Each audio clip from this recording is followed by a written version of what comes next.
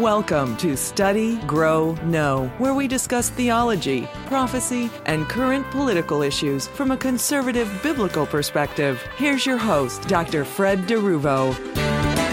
Psalm 145, 17 through 20 states the following. The Lord is righteous in all his ways, gracious in all his works.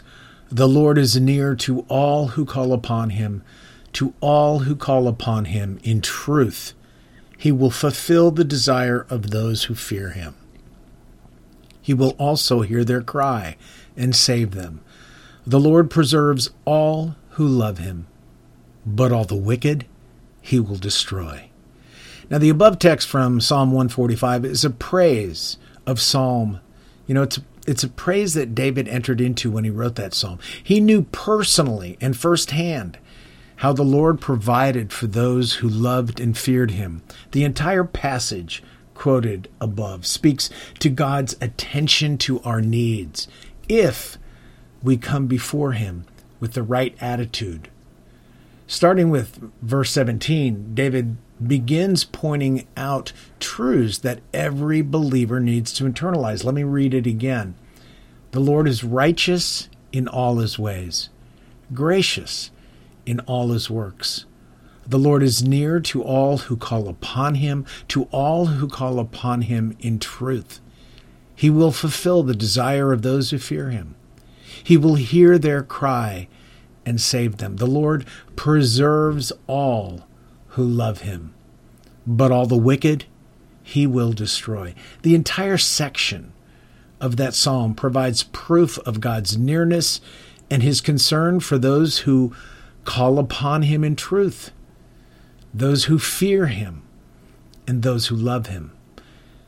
Notice how God is near to those who do the three things above: call upon him in truth, fear him, and love him. It's as if he is leaning in, ready to hear their prayers and answer them swiftly. Why? Well, because he sees the heart of the person who calls upon him in truth, fears him, and loves him. And again, when we talk about fearing God, we're talking about a fear of offending him. Without these things, we should not expect God to hear our prayers. We should not expect him to pay any real attention to us. Now, even though it appears that we're heading into uncharted waters economically in this world, and maybe financially, God says he will not abandon his own. In fact, there are many places throughout the Old Testament and the Hebrew Scriptures where we learn God provided for the righteous with Israel, even when he was bringing judgment onto that nation. Isaiah 3:10 and 11 makes this fact very clear. Listen to what it says. Say to the righteous that it shall be well with them, for they shall eat the fruit of their doings. Woe to the wicked! It shall be ill with him, for the reward of his hands shall be given him. Now, in that above passage that I just read from Isaiah, ultimately God is, of course, speaking about the end of the righteous person's life here, when they go on to their eternal reward.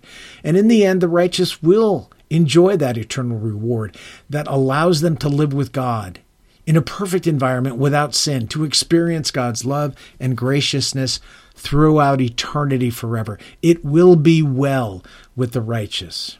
And of course, the wicked, on the other hand, will forfeit that because they consistently choose self and their evil desires over submitting to God.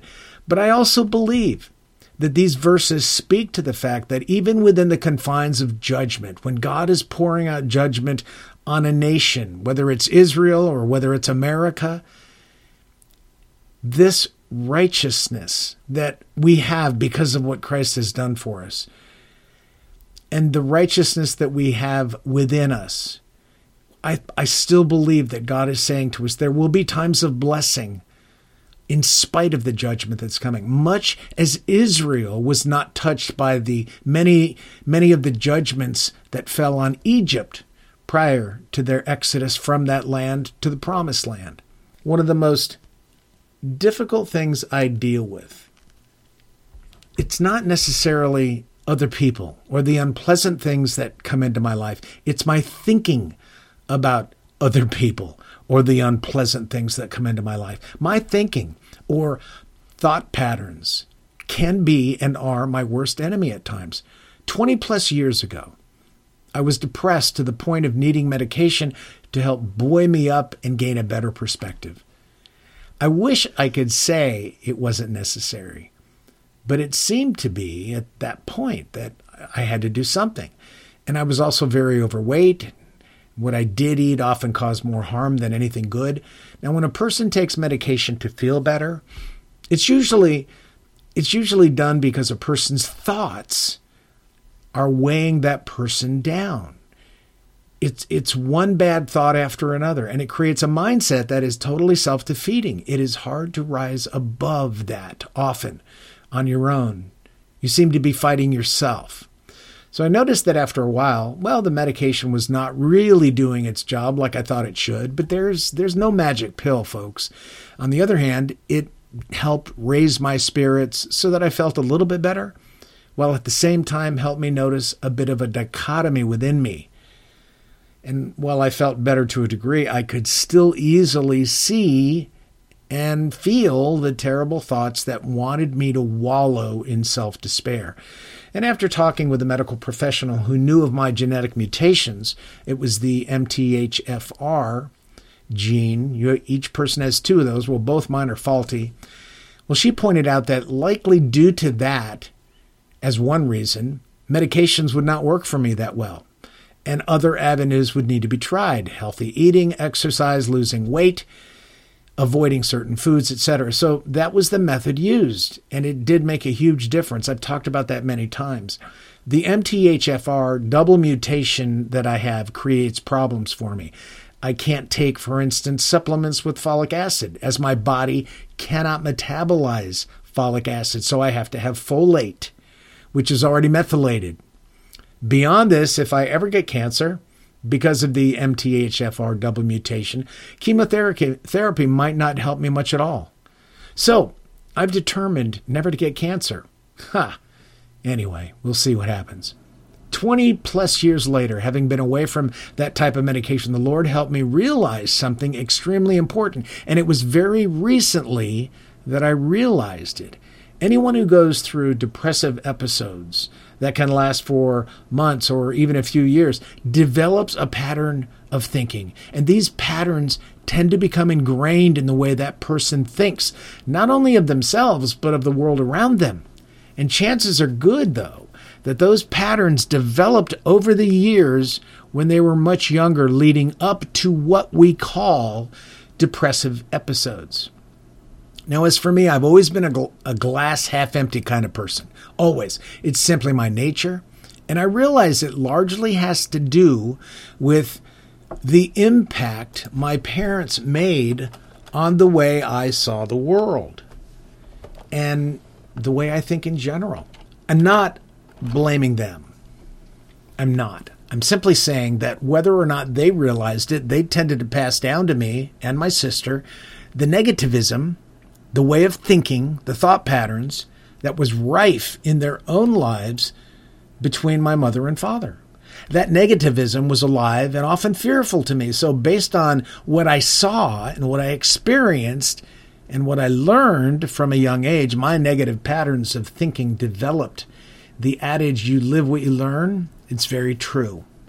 Now, I carried those thought patterns with me, and they guided many aspects of my life as I grew into adulthood.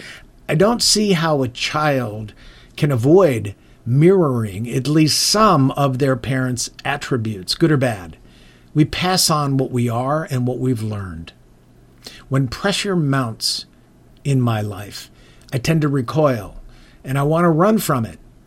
I tend to view it as the enemy that I need to escape from, and if I'm successful, it'll allow me to relax and then carry on. That's really wishful thinking, though, because the pattern of thinking is fully ingrained and not something that can be easily ignored. It's a very difficult thing to get over and to change our patterns of thinking. The breakthrough for me came last Tuesday evening at our Bible study group. I don't know why it took so long, but here it is. It suddenly dawned on me. Those thought patterns will always be there in me. I can't change them. I cannot wiggle out from underneath them. What I can do is use His Word to break the hold those thought patterns have over me. But it requires me to actually do something, to fight back, as it were. So how do I fight back? Well, what can I do? What I found helps me immensely is repeating verses of Scripture. One of my favorites that I've shared before is Isaiah 41:10. And when I remember, I repeat that to myself to speak to my own situations, to speak to my soul, my spirit. That helps break the pattern of thinking. It interrupts it, allowing me to focus away from myself and on to God and the contents of the promises in His Word, like Isaiah 41:10. Another one at the top of this article or episode from Psalm 145 is one that I'm currently memorizing. The point is that we can allow our thoughts or the enemy's attack, often through our minds and our thinking, to defeat us, or we can fight back.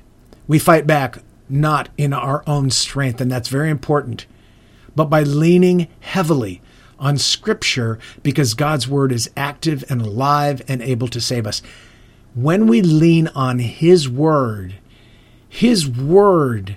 does the fighting. That is our best weapon, the sword of the Lord. Because by using it, we break the destructive pattern of our thinking and then renew our minds with the truth of Scripture. Now, if you are not memorizing and repeating Scripture to yourself, you are not fighting in the Spirit. You may feel you're resisting, but you are actually resisting in your own strength, your own flesh. Repeating memorized Scripture speaks to our hearts, our minds, and to the enemy of our soul. I cannot implore you enough to memorize aspects of His Word. His Word is what continually saves us from ourselves, from the world, from the flesh, and from Satan. Please start today if you are not already doing so. Please, one Scripture at a time. Now, on another note, we are getting ready to head out for a vacation. We would appreciate your prayers for our safety. I probably will not write much while we're gone, and we'll be gone for over a week. Thanks to everyone who reads this, who listens to these episodes, and is encouraged by what I share. Think of the day when we will all meet in person with our Lord and Savior. Well, thanks so much for joining me today, and until we meet again, I pray that God will open your eyes to show you how blessed you are in Him. You've been listening to Study, Grow, Know with Dr. Fred DeRuvo.